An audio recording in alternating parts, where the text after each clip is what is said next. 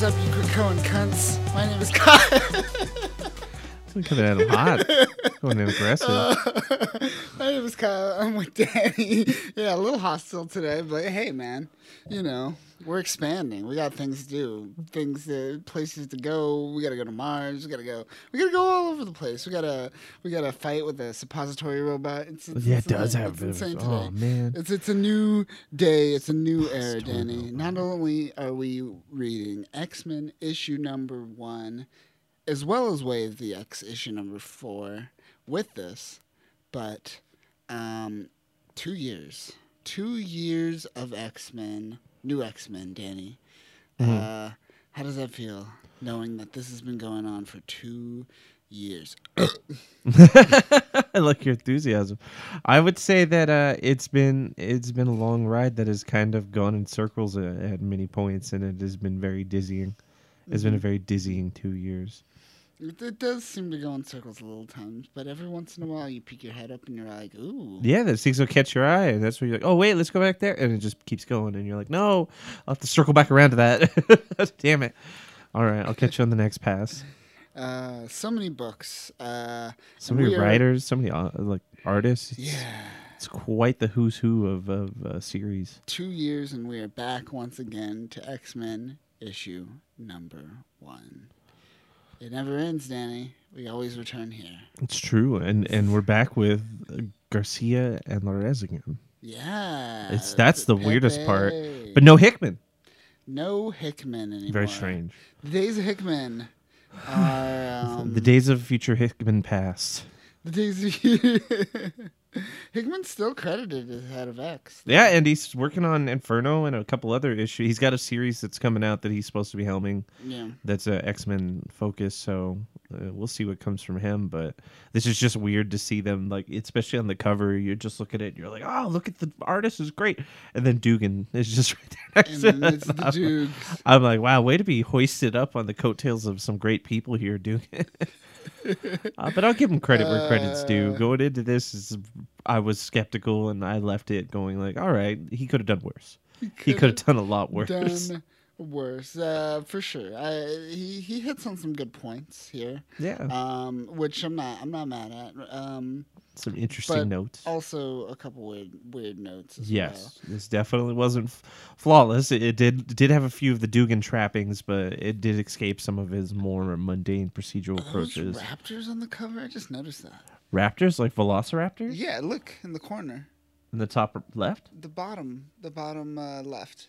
Yeah, it's Is 2 that raptors. Yeah, it is a fucking There's 3 raptor. I thought it raptors. was like some sort of reptilian alien, but no, that's a straight up raptor. That's just straight up raptor. That is a freaking raptor. Anyways. Yeah. Weird. I did not notice that. Speaking of X-Men covers, did you know there's 20 variants of this? Yeah, this one was even like a double cover. It wasn't even. There's just so many variants that they couldn't even do the actual initial release cover as one single cover. It's a full spread. They got the the double spread Pepe Larraz cover. They got the 4-issue spread of the Stormbreaker spread, which is you have that poster in your room from the old 90s, right? The old Yes, where they do it like kind of spread across of like a vertical kind of standing of just showing the different eras of X-Men kind of meshing together. They did a new version of that, nice, which makes 4 of the variants.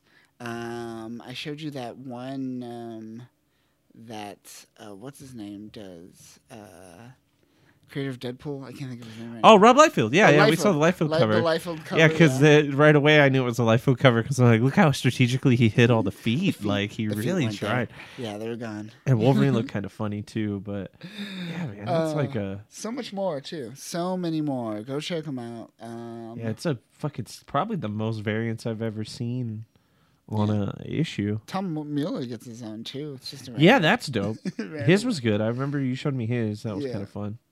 Yeah, Scotty Young gets one. Everyone loves Scotty Young. Mm-hmm. Actually, I think you showed me the Scotty Young one. That was the one where it was more like the X babies and stuff like that design. Yeah, X babies. Yeah, Scotty Young. Okay, yeah, I don't think I've seen the Tom Mueller one. Tom Mueller is I'll have to check his out. The graphic designer. He just does a random X logo design. Oh wow. to like. Okay. Well, he's sticking to his strengths. Yeah, yeah, he's doing his thing. Yeah, but yeah, so many variants, so many people working on the covers. Lots to go through here. Lots of books. They really bank on these issue number ones to sell, and they do, because they drop off. The drop off after the issue number ones is crazy in comics.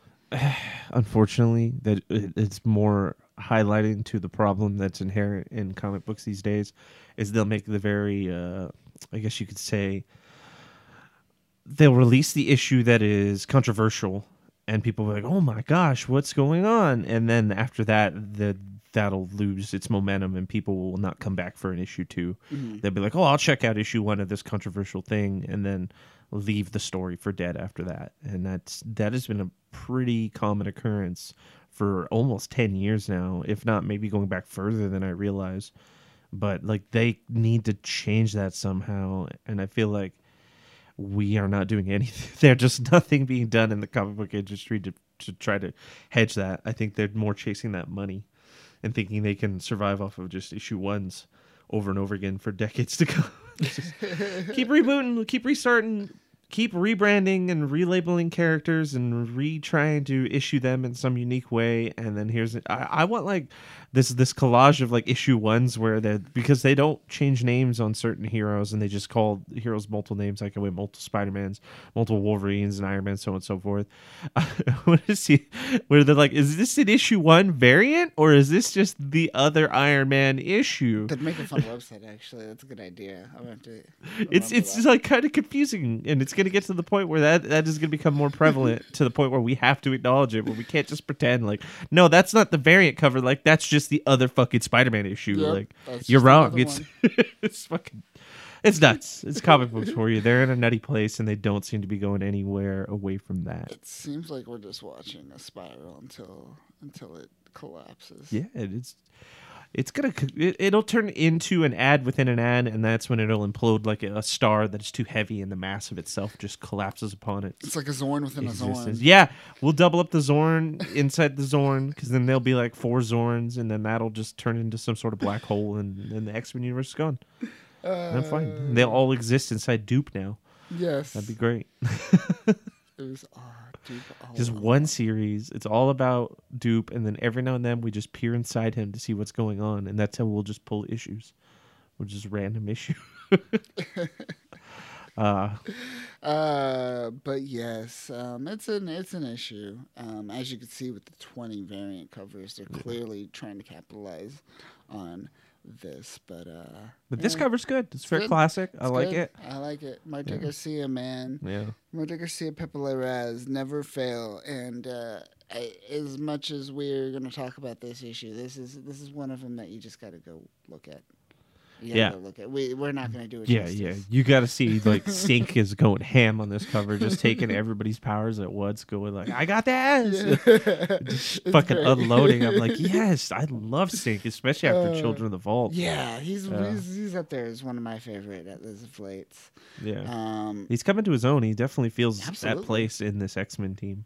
Absolutely, this is the modern X-Men iteration. This is your new Giant Size. Mm-hmm. You got Scott and Jean there to helmet as the classic Giant Size duo, the quasi parents, if you will, of the Giant Size team. This is they're still maintaining that role even today in this new beginning. Yeah.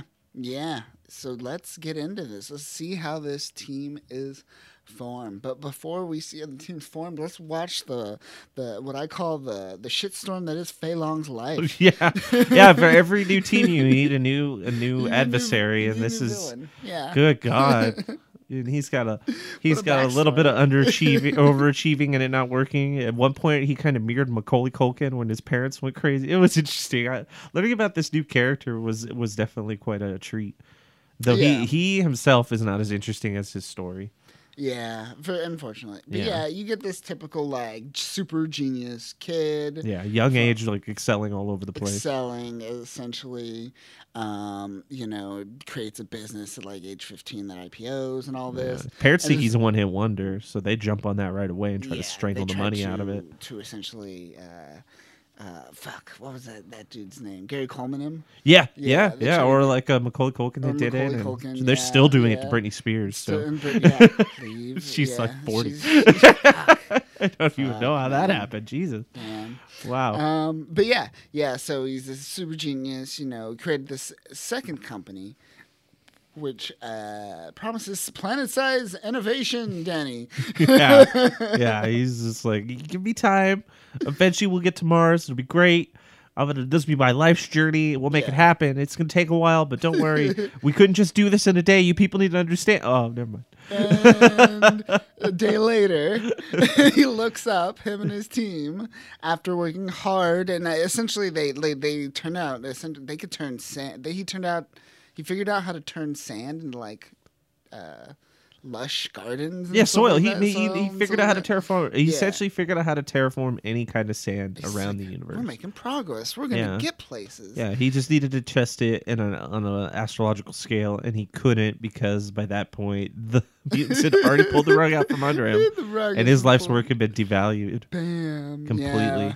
He just looks up to see the news where Mars has been taken over by the mutants, and he's just like, well, fuck me.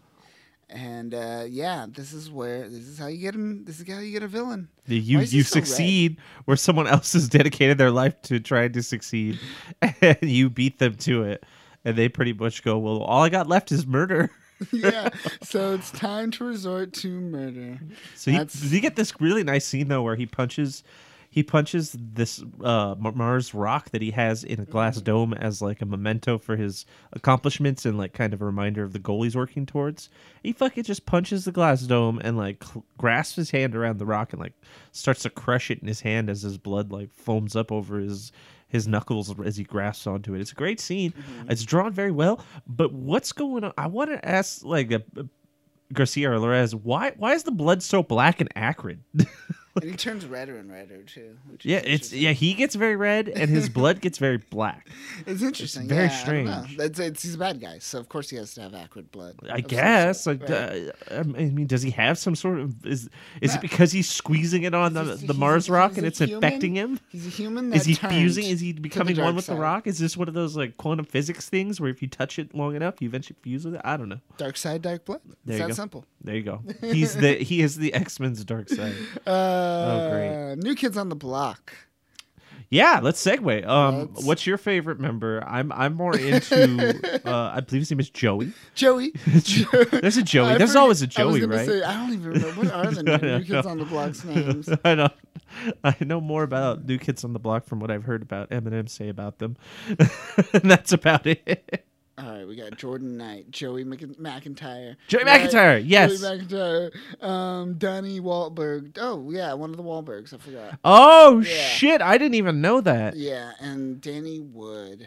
Man, All fucking A. I'm picking Donnie Wahlberg. Yeah, that makes sense. Both him and Mark Wahlberg have like illustrious music careers that they want people to forget about, but will never. No, never. Nope. Yeah. Sorry. What a life. Can't escape that What a one. life that family lives. Yeah. And they're very joint. The mutant nation of Krakoa is a refuge for its people, but the time has come for the newly elected X-Men to protect the rest of the Earth. And yeah, that's what we're gonna see. I guess we're gonna see a robot do most of the work. Honestly, Yeah. We're gonna see a lot of confusing things happen where gonna be we're weird. like, this really didn't need to happen, but all right. I guess you guys got to show off your new digs. But just like Mars, overnight, in New York, popped up a treehouse out of nowhere, Danny. And look at that treehouse. How New Yorkers would be so pissed if that happened. That's the first thing I thought about is that their view of Central Park has now just been completely destroyed. But it's replaced by this elaborate treehouse that is almost alien in its design. And I think that's a fair trade-off. I suppose seeing something so unique and magnificent out of place compared in contrast against the backdrop, which is this concrete jungle of New York, I think that works. I think it was a good call, and most of the people actually seem pretty okay with it. Though I feel like New Yorkers in general would complain regardless. Yes, even if it was nice. absolutely. Oh, you put this fucking nice tree in front of me. What an asshole. This asshole. Get out of here. Yeah. But I like that show, Treehouse Masters. I've watched a bunch of episodes. It's fun because I mean that dude's like a grown man and goes around and just builds treehouse for people. Like that's a dope job. I think that's fucking awesome. I feel like they should have brought him in on this. This would have been a nice like synergy, Right. like they do in an episode. Welcome to They're the designing episode. it with like Forge and like him are working together, spitballing ideas. Instead, we get Forge and Sync, but still, I thought that was a missed opportunity. But it's definitely dope that this is their hideout. This is X-Men base one right here. This is it, and I gotta give it to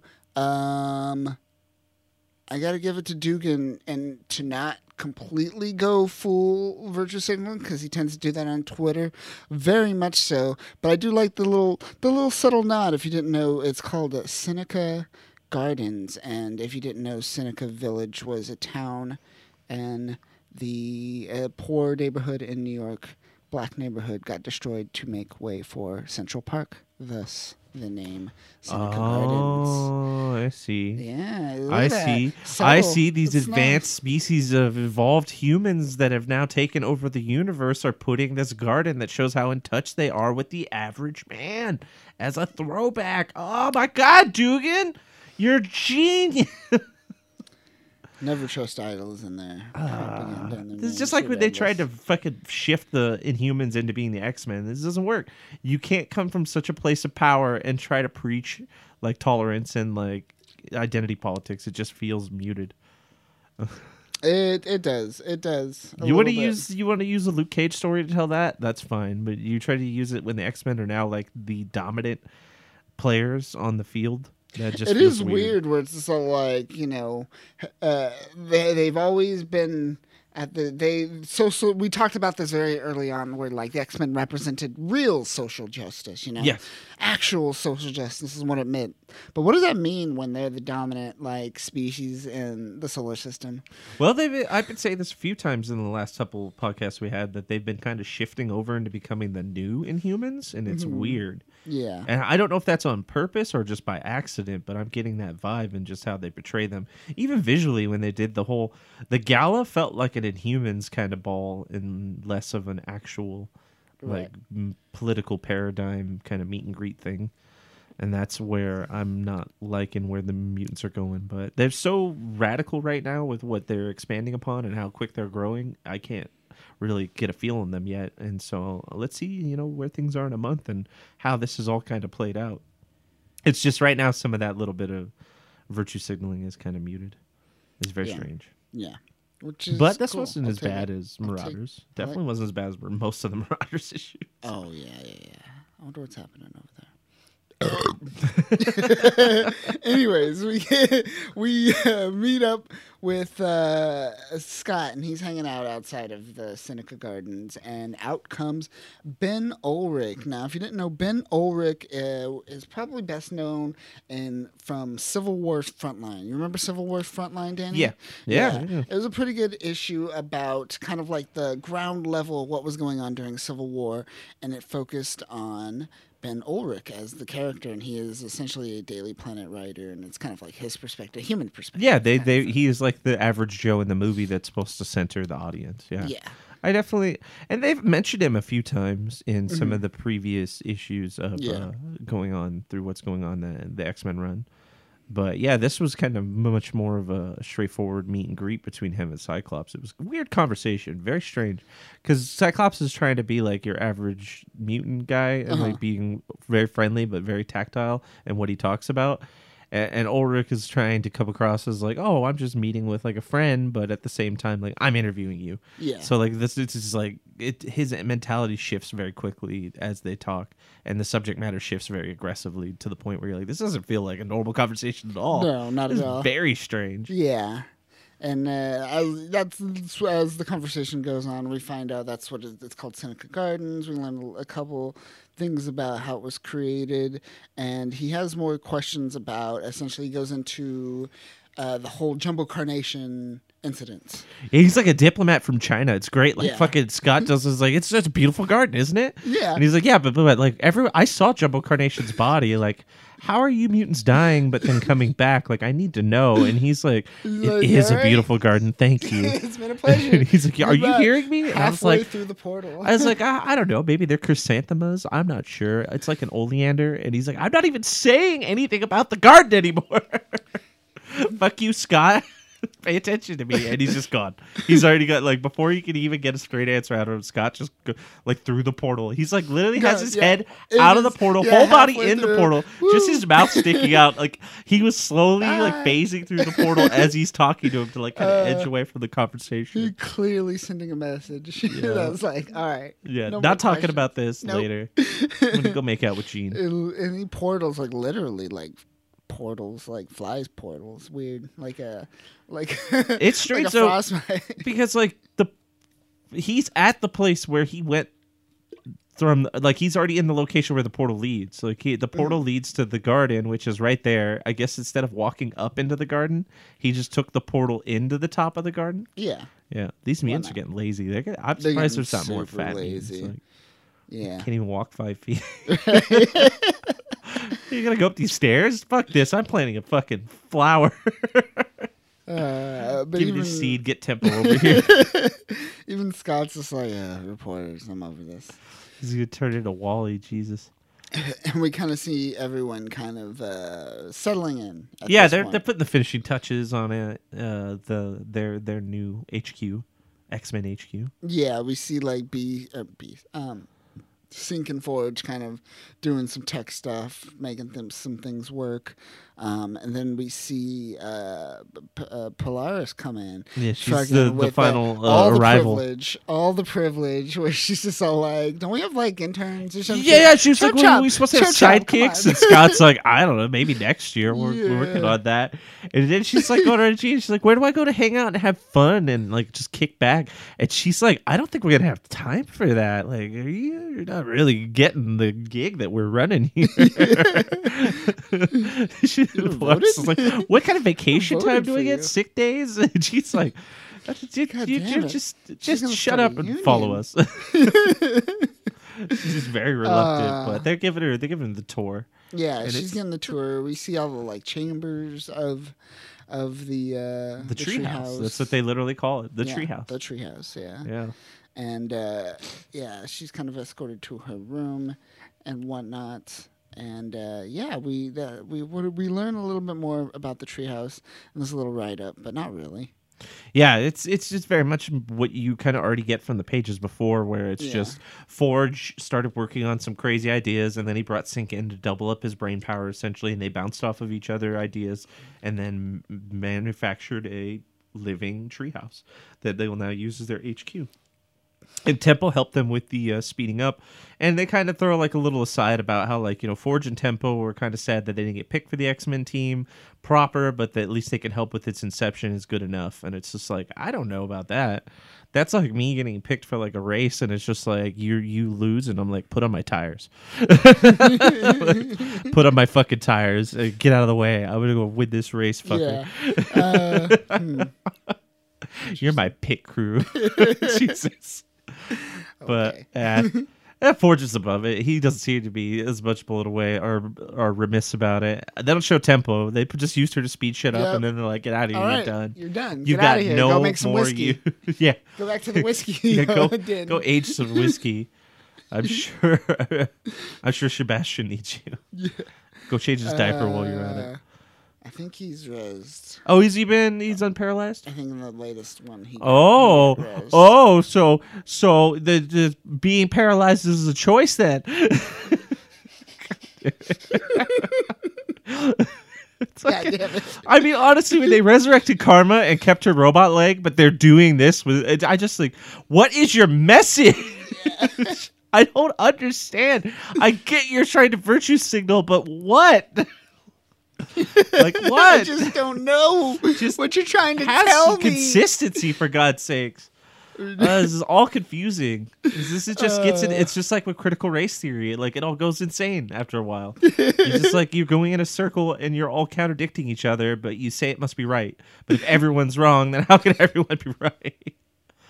Oh well. Congrats to him. I'm glad he's walking. I'm sure he'll do something to fuck it up eventually, and they'll put him in the center of Krakoa. Yeah. Him and fucking Sabretooth can play cards. Sabretooth, maybe Fabian Cortez if he keeps doing his shit. Yeah, we'll see that on Way of X. Yeah, he's definitely asking for it. Yeah, he is. But we get this beautiful page of Rogue just dashing, flying off into the distance as she fights. Jean was alerted of a comet coming in or some sort of terrestrial object crashing through the city of Manhattan right now. Yeah, and Rogue's first on the scene because she happened to be nearby. Yes, and it crashes down. This is the great part, too, where Gina's just like, wait, don't approach it. And instantly, it just fucking launches Rogue through, like, buildings before Jean can even say, like, don't engage. Up. It's engaged Rogue. It's yeah, like before. And I love this page right here where it's, like, this huge, to give you the scale of this giant, like, kaiju, I guess. Yeah, it kind of reminds me of that, like some sort of alien kaiju kind of creature. Reminds me of XCOM. And then we get this little tiny dot, and that's they get a magnify on it and like kind of bring it up, which is great because you're just like, oh, that is Rogue right there. Yeah. Ooh, good luck. Yeah, so that means that thing packed a wall. Did it? Yeah. Threw her probably through about 4 or 5 buildings. Yeah, 5. Yeah, it's definitely it's not a good start for Rogue. She's already losing on this one. She's a little roughed up, but it's okay because the rest of the X-Men team are on it. Yeah, I like Sync with his like Static X or Static Shock approach of floating on like just a metal disc. Yeah. Be better if it was like a manhole cover, but yeah. Right. And there he is again. He's just flaring up everyone's like powers at once. He's just like, look at me. I could just wield powers. He gets a lot of cool visual cues. Yeah. And then there's Wolverine, who's like running on air. I don't even know what's going on.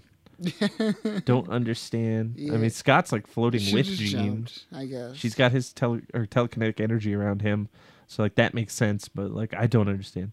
Did someone just throw? Did like Polaris just throw? Yeah. Like she's X-23 and then hanging just like off done. Of Sync or someone and she jumped off or something. She's drafting. She's just drafting in their wake. But Polaris jumps in cocky and this is I got this. No worries. Oh no, I don't got this. Yeah. Oh, it's not metal, or at least it's not metal I can't control.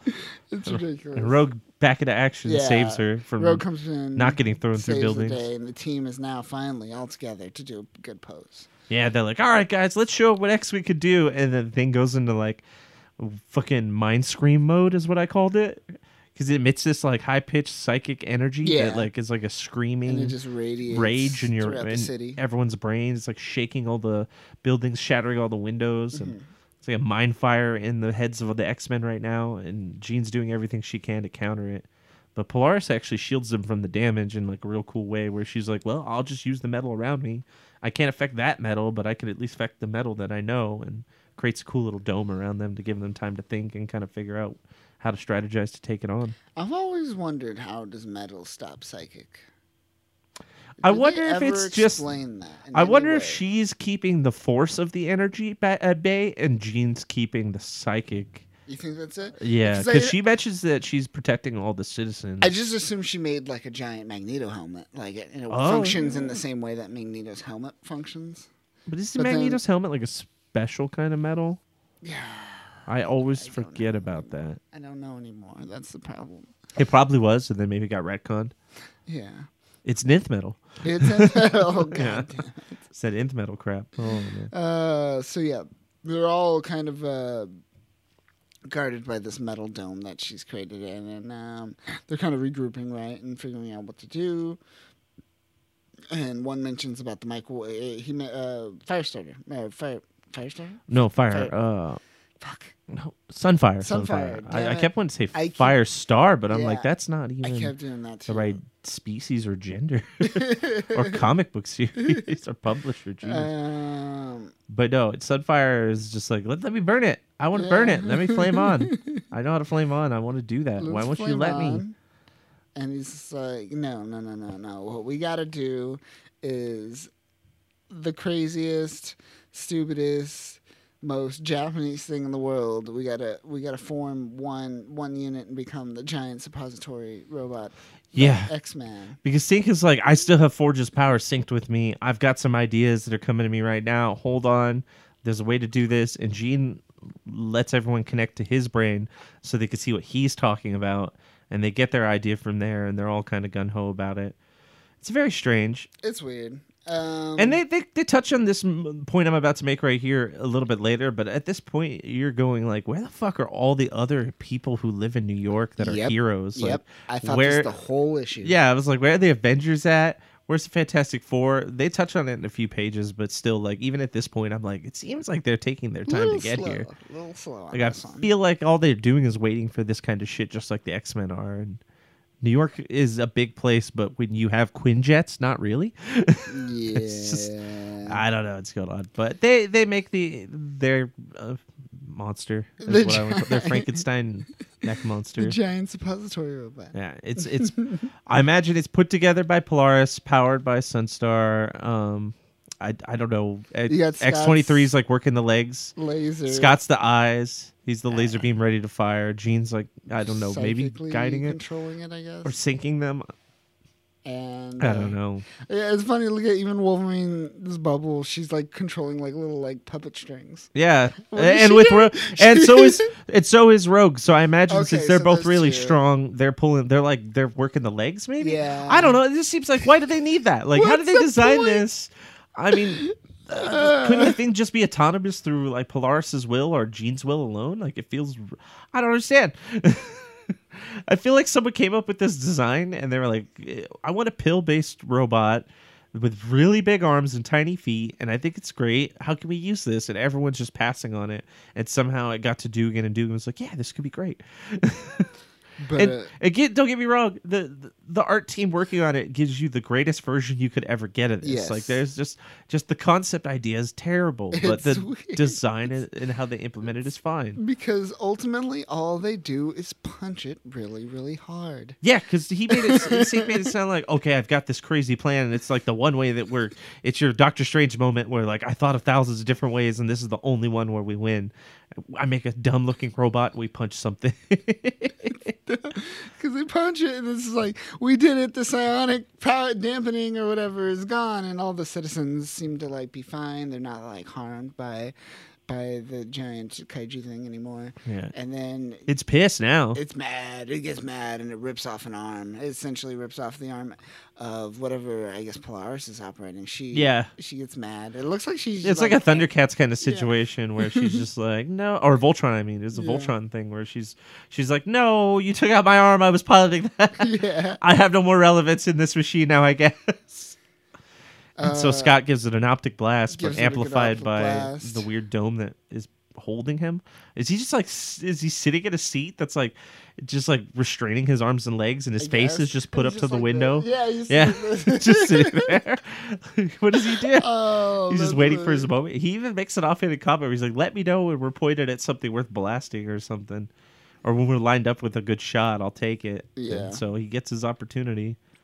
But yeah, that doesn't do too much because it comes out of the debris and just gives them a psychic shock, psionic shock. And they're just like, no. But then Wolverine is just like, you know what? Fuck this. There's a hole. I'm going to do this. I'm going to go in the hole. And she does that. She unbuckles her seatbelt. She jumps up and she jumps out. Yeah. And she just straight up goes in and she just does her stab swimming. So she's like swimming her way through it like a piranha.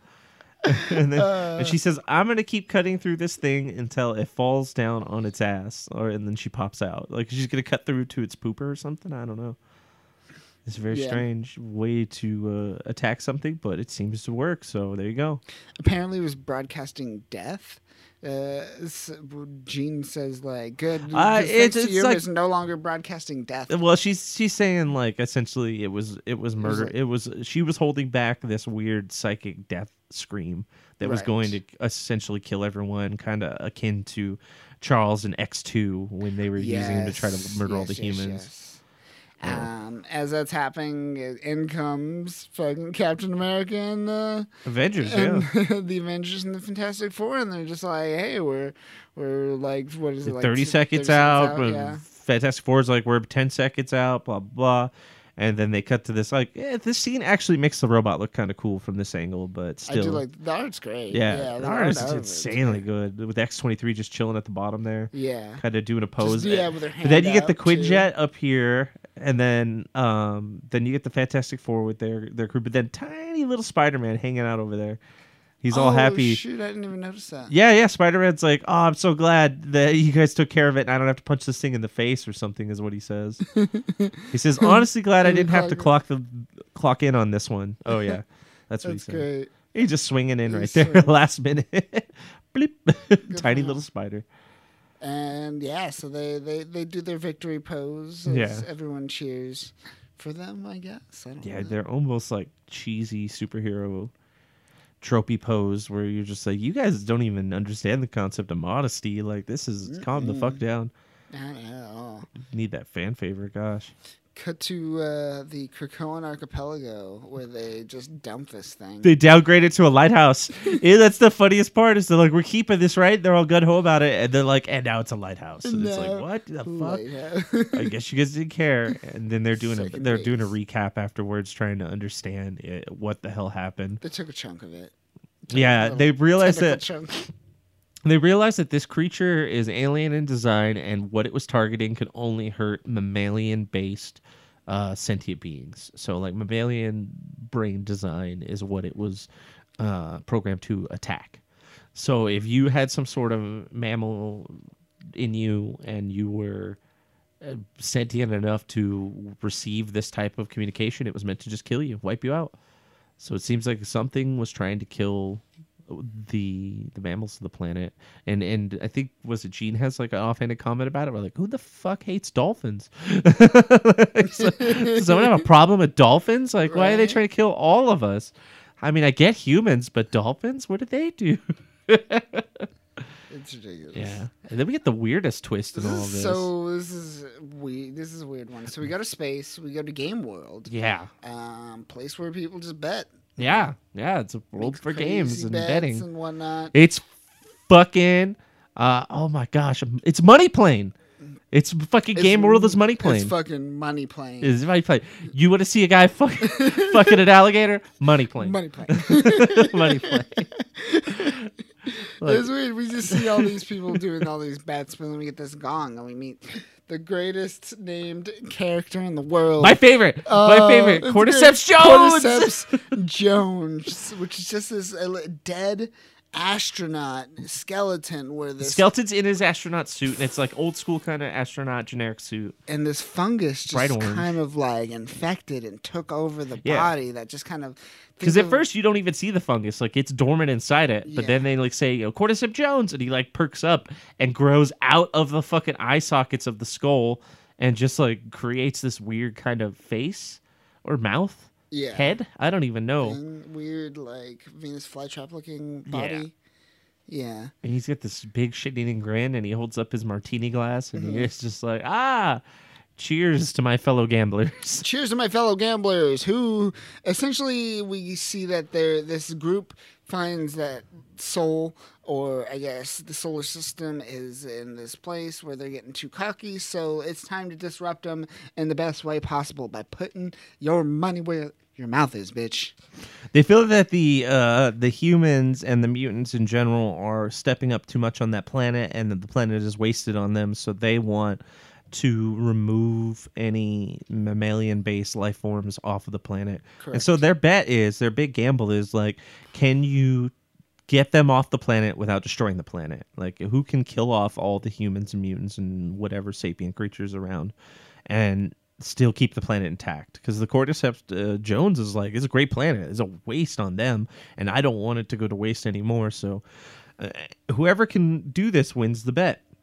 And so that's what the first wave of this alien was. Mm-hmm. It was them essentially trying to enact, seeing if they can, whoever proposed that lost here, and they're kind of, everyone's kind of like, man, I can't believe it. Thought that was a surefire thing, but sure enough, they're on to the next gamble, and they're going to try and see if they can do it again because they're raising the stakes on it. But it seems like this is all to the plan of Cordyceps Jones. He's one of their new kind of plant/fungal based villains of the week. Like in the line of, I mean, he's the coolest. Don't get me wrong. I like the design. He's better than horticulture. Sure. The design's awesome, but who knows where this thread's gonna go? I guess it would make sense that their plant-based villain would be. Of course, they're plant-based villains. Villain Why would not? be a fungal-based villain in space. That would Ladies and supplement gentlemen, plant-based villain number 4, it. Yeah, 5. Where are we at? What number are we at this? or some symbiosis-based parasitic kind of shrubbery villain. There are all so many of them. In their physical design, though, the fungus and plants have their differences. I still like find this too akin to what we're already getting. Yeah. Though this isn't unique, it just kind of watered down because of all the other people in Rogues Gallery that are kind of obscuring it. But yeah, that's where we're at with them. They're gonna try another round of gambling and see if their next attempt at defeating the sapient life on Earth is successful. I wonder how do you win that? If you're all betting against each other, is it like your method specifically allows you to win? It seems like it's on the. They're kind of vague in presenting it. Like, I don't know where we're gonna go. Who's putting up the next proposal? Because it's Cordyceps Jones is like running the bet. It seems like he's like the pit boss or something. I don't know, but like all these other people. Oh, fucking High Evolutionary's there. By the way, did you notice that? Is where? Oh, that's okay. Yeah. Yeah, High Evolutionary's hanging out in the corner, just chilling, sipping on like a martini. And then there's like another shot of him leaning on some dude in the background. Good catch. Yeah, so he's there, part of it, which makes sense because he's all about like redistributing a new species upon Earth. So much that he like left at one point and just made a mirror planet, made Marvel's version of Earth 2, but instead of it being a parallel dimension, it just floated on the opposite orbit of the sun. So we never saw it. Weird shit. Weird. We get kind of the write-up from Ben Ulrich. Yeah, his news report. Pretty much he's pro Treehouse. He says it's beautiful. Check it out. Everyone is breathtaking. Awesome. He doesn't touch on any of his concerns and investigatory like flare-ups that he had with Scott about what's going on with the mutants and their deaths. But this is mostly just a puff piece on how he says he had his reserves about the mutants. And he says, why not? Like when the humans landed on the moon, they didn't claim it for themselves. They just put the flag on it, but they didn't like say it was theirs. It belonged to the humans. It didn't belong to America. And he says the mutants doing that with Mars is kind of aggressive and a little more unpalpable. But at the same time, he's like, it's fucking beautiful if you go to fucking down fucking New York and check out our beautiful lush like treehouse in Central Park. It's breathtaking. And then that's how he ends it. His whole big expose on the mutants. His hard hitting fucking mutant piece. Watch out. It's gonna ruffle some feathers. Oh, jeez. But then we cut to, another random thing. It's back to subplot. Fei Long and his experimentating on trying to overcome the mutants. He says that we have to shed these weak exteriors of ours. The shell is what holds us back. And to overcome greatness, we need to exceed our upper limitations. Mm-hmm. Not evolve, essentially, but exceed it. It's weird how he's using this kind of dialogue to walk around what essentially is his anger that he has towards the mutants. And so he like poops out some sort of spider dude from like a weird like sack. I don't even know what this is. It's such a strange, it's like they're in a room with a bunch of like technology and what have you, but at the top of the room is like this cocoon that spews out this naked dude who has like spider limbs.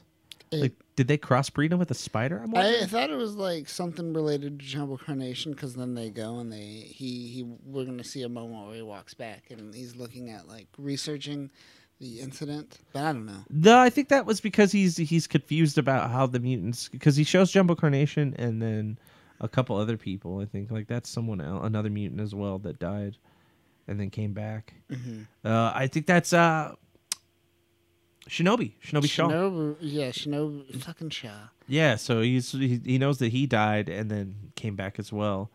So I think what they're doing is they're trying to research ways to become immortal almost. Though it's possible he could have used Jumbo Carnation's DNA, because then that would explain why he has the multiple arms. And he says that this test subject, his weird clone monster creation creature, survived longer than the last one against the radiation testing, because essentially he just creates this being, blasts it with radiation, sees how long it withstands it, goes back to the drawing board, and rinse and repeat. And he says so far his progression has doubled each time. So if he can keep at this rate, he's happy with that. He'll be at his projected goals in no time. Yeah. So he's making progress. Yeah, he's making progress and making some sort of mutant spider human hybrid thing that's going to defeat the mutants. Guess. And we end this issue with the greatest advertisement ever. Are you distressed by Rocco and what has caused you, Danny? Yes. I feel very harmed, and I think I got asbestos poisoning, and there's radon in their hoses, and I think I want to sue. And, you know, if I'm going to sue anybody, I'm using motherfucking Space Lawyer. Motherfucking Space Lawyer. He's back. He's back, trying to make that money, man. Single Space Lawyer, having lots of sex. Did you see that link I sent earlier with the Al Ewing's Rocket Raccoon miniseries? Yes, And yes. I peeked at that. I was confused. I was like, what the fuck? Fucking Space Lawyer is back. He's all over the place. He's a terrible lawyer, but so he's everywhere. Bad. But he gets money. He's like Lionel Hutz, man. Yes, exactly. He is the Lionel Hutz of the Marvel cosmos. But that'll do it for X-Men issue number 1. We are back at it again, going back. All that is new. Wait, what is it? All that is old is new, as they say. And we will be back for another issue number 1, I'm sure, very soon, in a few years. But for now... Or maybe a year. Yeah, who knows? Who knows? I feel pretty confident. Yeah. Let's move on to Way of X. We got to play catch up. They're moving fast in the X world, Danny. They're already like on Wolverine has happened. I think Wolverine's out, and then their Sword is out. Yeah, Sword's Cable out. just wrapped up, which will I think we got to do like a Cable. Like, we should do Cable 11 and 12 episode. and just to wrap it out. Those are actually both pretty good. Yeah. Now that I can comfortably accept the fact that they're bringing back actual Cable and not young Cable becoming old. Yeah. It's actually old Cable is the actual original old Cable. Yeah. And they straight up resurrect him with the techno-organic virus, which is funny, but he explains why. It's pretty interesting. So we'll cover that as well. But for that'll be a good now, episode. we're going to dive into Way of X issue number 4. C. Spurrier's been killing it with. I don't know if he's towing the line. I'm going to say he's towing the line between curiosity and Neandering? Yeah, meandering. Yeah. Because there are times where it feels like, where is this story trying to go? I don't understand what you're building towards. You feel like you guys are kind of lost. And then there are other times where I'm like, oh, okay, I see what you're going for. This is getting interesting. Yes, exactly my feelings indeed. The cover actually represents it very well. It's Nightcrawler just trying to fight his way through what's going on between Scott and David. Yeah. Or not Scott, Charles and David. So Charles. Yeah. It's just them slugging it out in this Krakoan lagoon. It's funny. He got a good right hook on Charles. Right? Yeah, look at it. He's just like, knocked the psychic energy right out of him. Though this fight would never go that way. I don't know why they'd fist fight. Neither of these men ever really use their fists for anything. Why would you ever? They're the most powerful minds in existence, but it's a great metaphor to symbolize what a Nightcrawler is going through. Which sometimes these covers miss the point on that, but this one seems to have got it spot on. Yeah. And overall, it was good. And it has really creepy Krakoan, the eyes of Krakoa looking at him. The eyes of Krakoa. So let's dive into this. We start off in Mars, Arakko, the Tharsis Highlands. Which is like some sort of was it Arcillon? Archean? Some sort of alien tribe that is some sort of tribe that's a part of Arakko. Yeah.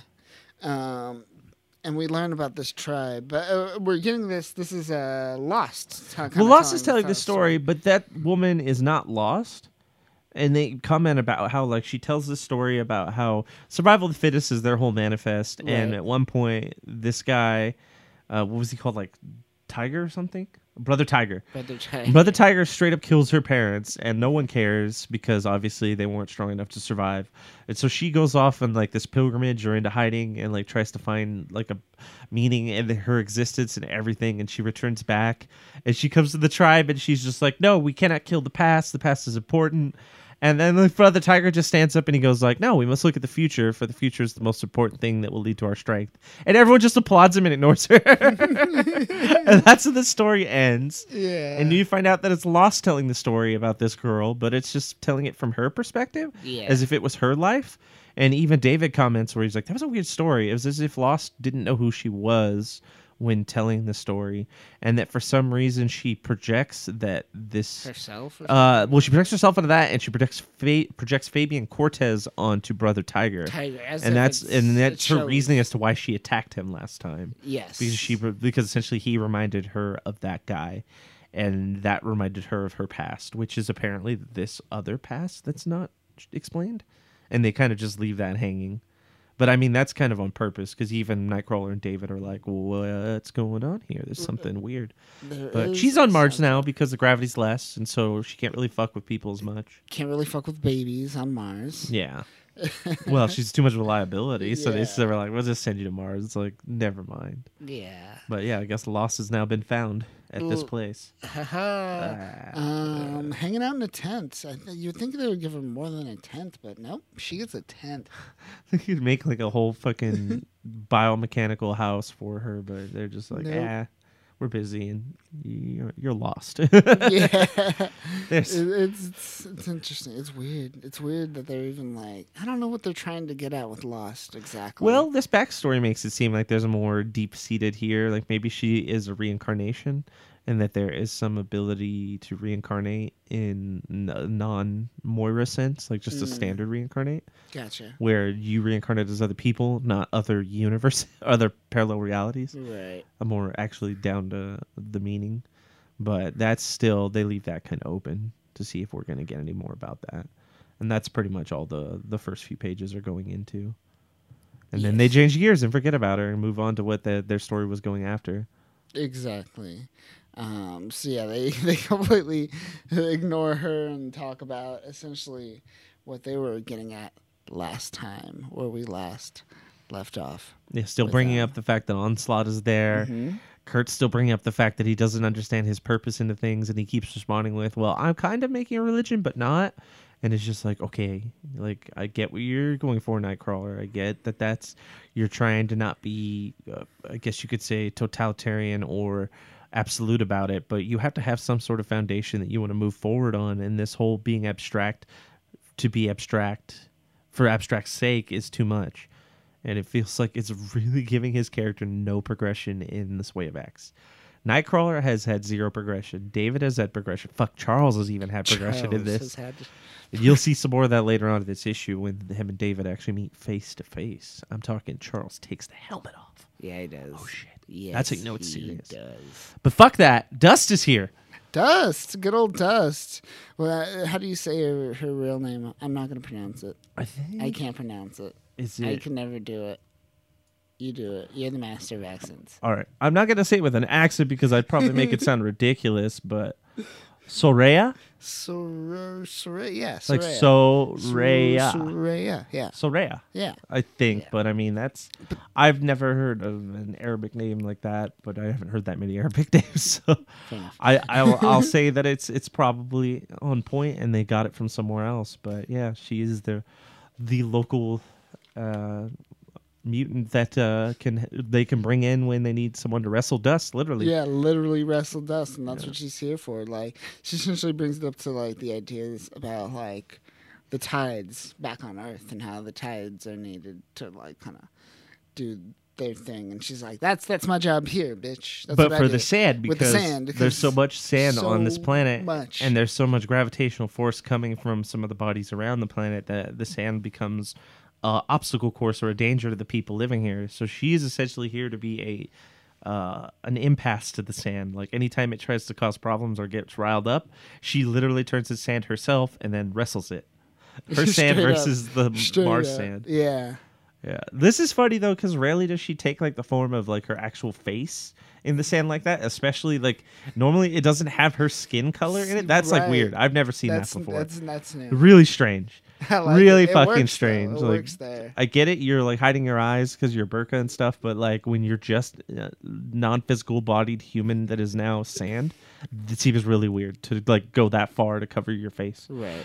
It's like, you don't have a face anymore. You're sand. What are you covering? I don't get that. That was a weird. That was the one art choice in this that I did not like, but the rest of it was the art in this has actually been fine. Yeah. Yeah, but so she does that, and they bounce out because they're like, they we don't bounce. Yeah. really care about your terraforming stuff. We got bigger fish to fry. Yeah. And they do that. It was weird. And they just leave lost, hanging out with their tent and their fire. Yeah, while she watches fucking Dust wrestle some dirt. Yeah. Sounds like a fun night. Kill no man. Mutant kind has a new home, but the paradise of Krakoa is secretly spiraling into anarchy and horror. To avoid its collapse, Kurt Wagner, Nightcrawler, is aiming to unite all mutants in a shared sense of purpose, eventually. To this end, he's been interrogating the 3 laws of Krakoa, hoping to find the basis of a new culture. Now he turns to the second law, kill no man. But there's a devil loose in Eden. Onslaught, a godlike psychic entity, squirmed through the minds of mutant kind, hastening the very collapse of Nightcrawler. With the power of Legion, Nightcrawler witnessed the manifestation of the adversary during a confrontation between Fabian Cortez and a recently arrived mutant known as Lass. He has questions, and boy, are we going to see that manifestation again. And Zorn have a purpose, and they're going to serve that purpose, and it's going to be awesome. Yeah, It's going to be awesome. It's gonna be interesting. Yeah, they're gonna definitely explain their role in this. Yeah. But before that, we cut to New York. And in New York, we see Gorgon. Is this the first time we've actually seen Gorgon since Resurrection? I think for us, it might have snuck into one of the issues that we're not touching, but this is the first time they show him proper. And Fabian Cortez is there, and he's kind of overseeing what's going on. Yeah, with Gorgon, and like how the fact that ever since he got resurrected from dying, not on Krakoa, but in Otherworld, he's broken. He's almost as if they say he's kind of childlike and simplistic. Fabian Cortez does even this nice explanation about like Gorgon's mind was super sharp. His sword was even sharper. His wit was unstoppable. He was the all-around ultimate warrior. Now look at him. He's no more than a fractured child because of his fucked up resurrection, essentially. Yeah. And what happened here with Fabian is he boosted some of Gorgon's powers, specifically Gorgon's telepathic powers. And so now Gorgon has the ability to pretty much hear the thoughts of everyone in New York in an aggressive way. And they're all talking shit about mutants, and it's really fucking up Gorgon, and it's like torturing him. So they walk in on this situation where Gorgon's on the ground freaking out. Fabian's just reading a newspaper laughing about it. And everyone's just like, what the fuck is happening? Well, this crowd of humans kind of gathers and overlooks the site. It's interesting because now we have a standoff, essentially, because the Gorgon could snap and open, his blindfold and turn everyone to stone, which, if you're being annoyed by something, a bee comes at you, you swat at it, you reactively, that's your instinct. And essentially, Empath has created this scenario, this kind of fucking test of will to Gorgon to see if he'll snap, and if he does, then technically he broke the rule, and now he has to join Sabretooth. It seems like Fabian is trying to test the boundaries of what their laws really contain, and if Gorgon will break it. And he says, either way, you guys will lock me up, or he'll murder someone. Regardless, something happens, and I don't have to sit on the sidelines. Because he's giving a fucked up. You cancel my show, I go fucking crazy.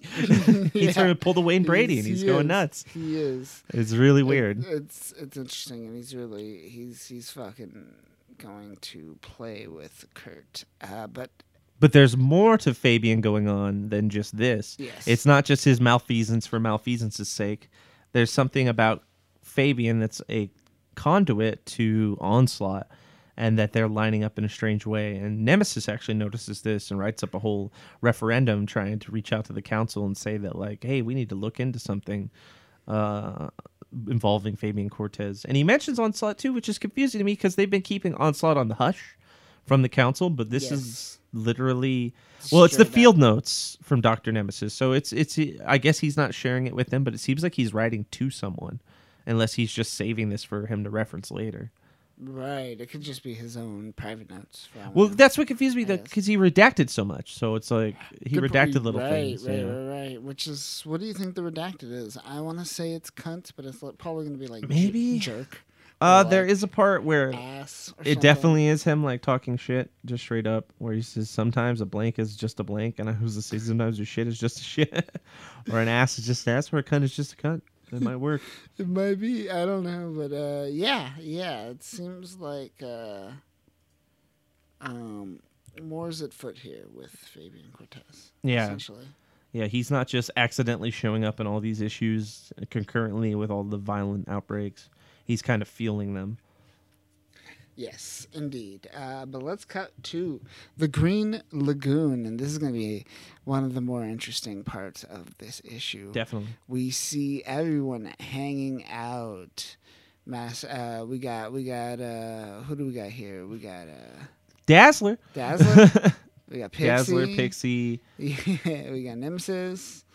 Yeah, and they're all kind of, we get this red glow over them, right? And we're going to see this slow change kind of occur throughout this conversation, which is pretty interesting. They're all contrasted in red, while Charles and David, who are sitting in the center of all of them, have their own unique contrast, where Charles is in blue, David is in a like golden yellow, and so are the Zorns, because they're part of, they are in his light, if you will. And it's this meeting between father and son that's been kind of put off because of the fucking gala and shit. Yeah. I have this pivotal story plot to tell you about. Well, we're doing an arc, a summer arc. You need to wait. Yeah, you're going to have to wait about 12 issues. Deal with it. Everyone's been there. Do you remember X of Swords? Yeah. Deal with it. Sidelined. But continuing the story, as they start to ramp up too, because the people around him are starting to get like more everyone's like agitated, gripping their weapons. They're like touching their swords, gritting their teeth, glaring, and then this calm conversation happens between David and Charles. And essentially, they're meeting because he wants a cocoon seed. Yes. And he gives them one, essentially. But there's more to the conversation. This very nice moment that actually starts out the conversation where he's like, Charles says, like, do you truly hate me, David? Is that what this all kind of stems from, this aggression? And David stops him. He says, no, you don't understand, Dad. Unfortunately, I love you, and that's what's the crux of all this and why this is all so difficult. And that actually kind of disarms Charles to the point where he takes his fucking helmet off. He says, you love me?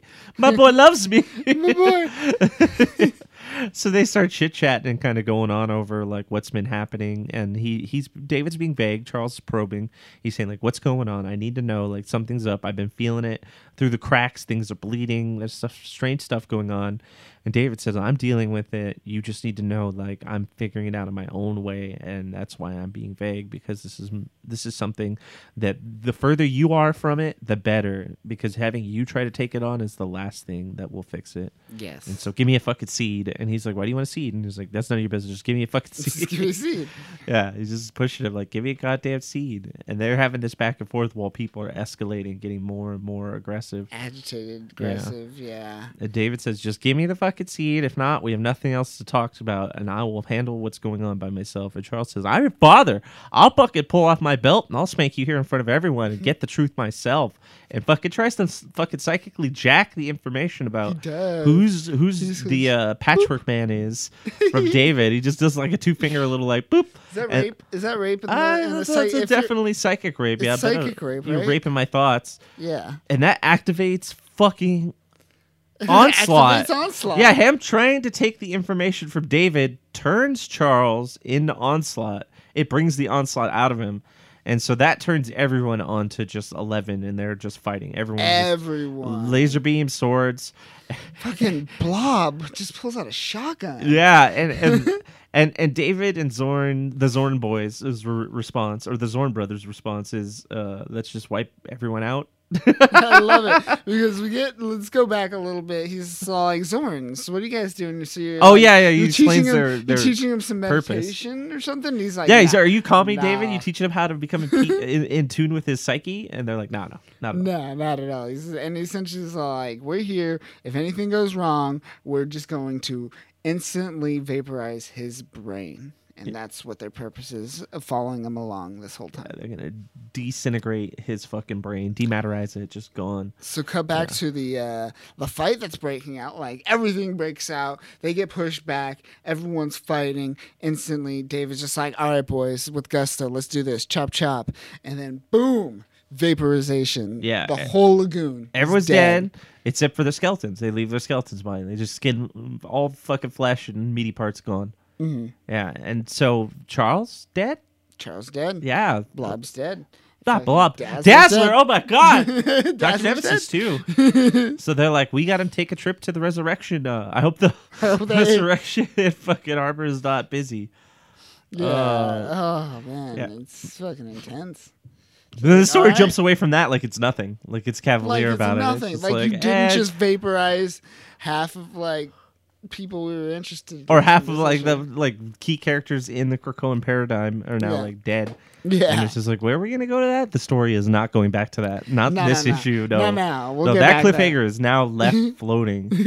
Cut to fucking Gorgon losing his shit, going, Yeah. enough is enough. And Enough he's is pulling his enough. blindfold off. He pulls his blindfold off. His eyes are open for a second. And But then he's so in much pain, his eyes water over, and he can't even use his fucking powers. Yeah. And Fabian Cortez laments about it, where he's just like, don't worry, Nightcrawler. He can't even focus to use his powers right now because the telepathic boost I gave him is so strong. He is overwhelmed to the point of just falling apart. And Nightcrawler's like, you dick. Yeah.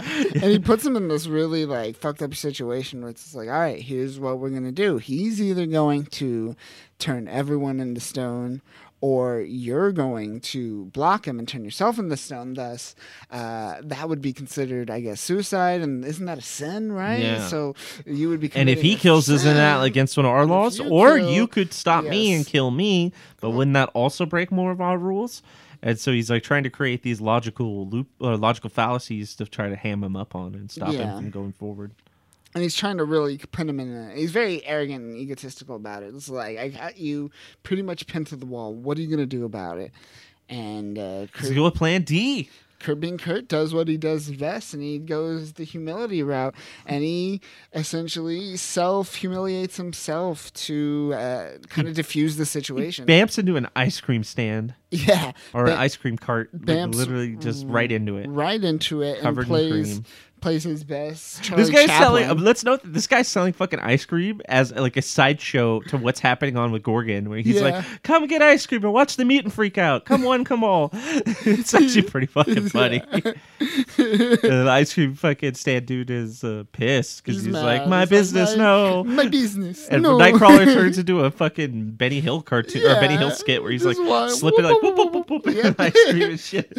He can't walk for shit, and is like walking in buckets of ice cream now, and like one falls on his head, and he's running away covered in ice cream, and everyone's just laughing. Even Gorgon stops freaking out for a moment, and like he gets that kind of psychic feedback of laughter, and it diffuses everything. And Fabian's like, "Ah, come on, you fucked up my plan." Yeah. And Nightcrawler's like, "You're damn right I did," and then he bamf punches him right in the face. Bam punches him. And he's like, no, Cold cock. please don't take me to the hole. I don't want to go. I don't even like Sabretooth. We'll never get along. No. And Nightcrawler's like, "No, I have something more important for you." And that's Yeah. where they kind of leave that thread hanging till next Yeah. time. Yes. Ooh, what is What's gonna Fabian's great happen? purpose? He's going to make him into an altar boy? I don't know what's going on. Well, he mentioned we're gonna have a meaningful conversation. What will that entail? He's going to give him the ruler, Yeah. 6 some angry nuns on him. It's going to turn to Blues Brothers. Jeez. Oh, man. But as that happens, we come back to Lost, and Lost is looking out into the distance. Watching and Dust wrestle her dust. Watching Dust do some Dust stuff. But out there, we get like a little out beyond on that. We get Legion and Zorns. They've come back to Mars with the seed, and this is interesting. What we're getting is essentially Legion planting the seed, and in he's himself. planting it inside of his brain and his Yes. mind. And using his powers with the Zorn brothers, he says that we need something greater here than just like a Krakoan gate. We need something as a beacon, a temple, if you will. And he's literally turning in, I guess, to a temple? I don't know. Himself, right? He's going to be like... They cut back before they physically... some We see a conduit? bright light kind of shine off of this point here, and they cut back from it, and we see it from space, and that's where the issue ends. But apparently they show up here after murdering all those people. They show up here and they're like, we need to make a temple, put this shit in my brain and let's fuck with it, and then done, and the issue's over, and you're just like, what is going on? Like, what is this? What is it?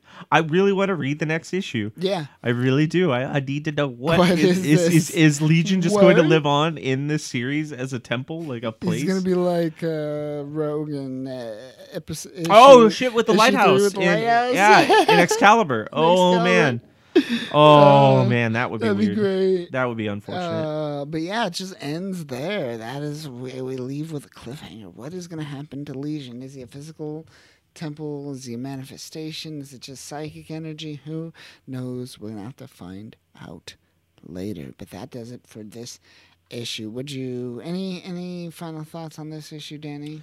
I liked it. It was good. Wave X has been better than a lot of the other issues. Not as good as, like, say, what Hellions and X-Force has been doing with Wolverine as well.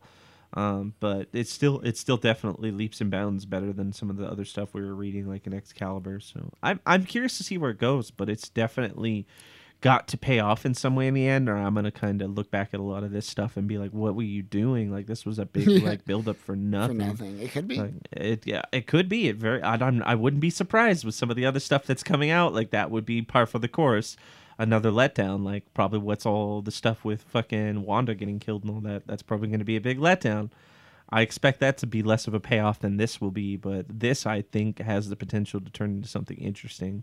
Plus, I just like the trio of the Zorns and David rolling Same. around. I like the group. The group is great. I was already hyped about like how they had that Zorn in that other timeline, and I'm just like, wait, are they gonna bring Zorn back? And they're like, no, we're gonna bring Zorn and his brother. And I'm like, well, wait, so which one of you guys was Magneto? And one of you guys, were you ever Magneto? Are we ever gonna explain that, or are we just gonna keep moving on? We're never gonna get that. We're just gonna keep. explanation. Okay, we're moving on. Yeah, we're moving on. We're moving on. One thing I give it to Spurrier in this issue, because there was a moment where I was like, oh, poor Gorgon, and then a second later I was like, wait, no, this motherfucker murdered so many people. I think he was a part of Hydra at one point. Yeah, even Cortez kind of touches on that, where it's just like, oh, you really gonna look at me with like crossed eyes? Like, Gorgon's fucking murdered countless people, like more people than I can never count, and you're gonna look at me as if I'm some sort of like cruel monster, like whatever. He's like, your judgment Nightcrawler is all skewed off, and so he like kind of uses that as a way to justify like fucking with everyone. Cortez is just sociopath. Yeah. Like I said, by design, versus where Empath is a sociopath by accident because of his mutant powers. But Fabian Cortez knows what he's doing. He's like just exactly. I think he's just bitter, and this is how he's getting back at everyone. Yeah. Because he even said I'd rather be on the front lines causing trouble than sitting on the sidelines being just some sort of fucking intern or fucking whipping boy. Which I can't blame him. Yeah. I don't blame him. Magneto was more happy to see Peepers than him. Like, that's harsh. I'd be insulted too.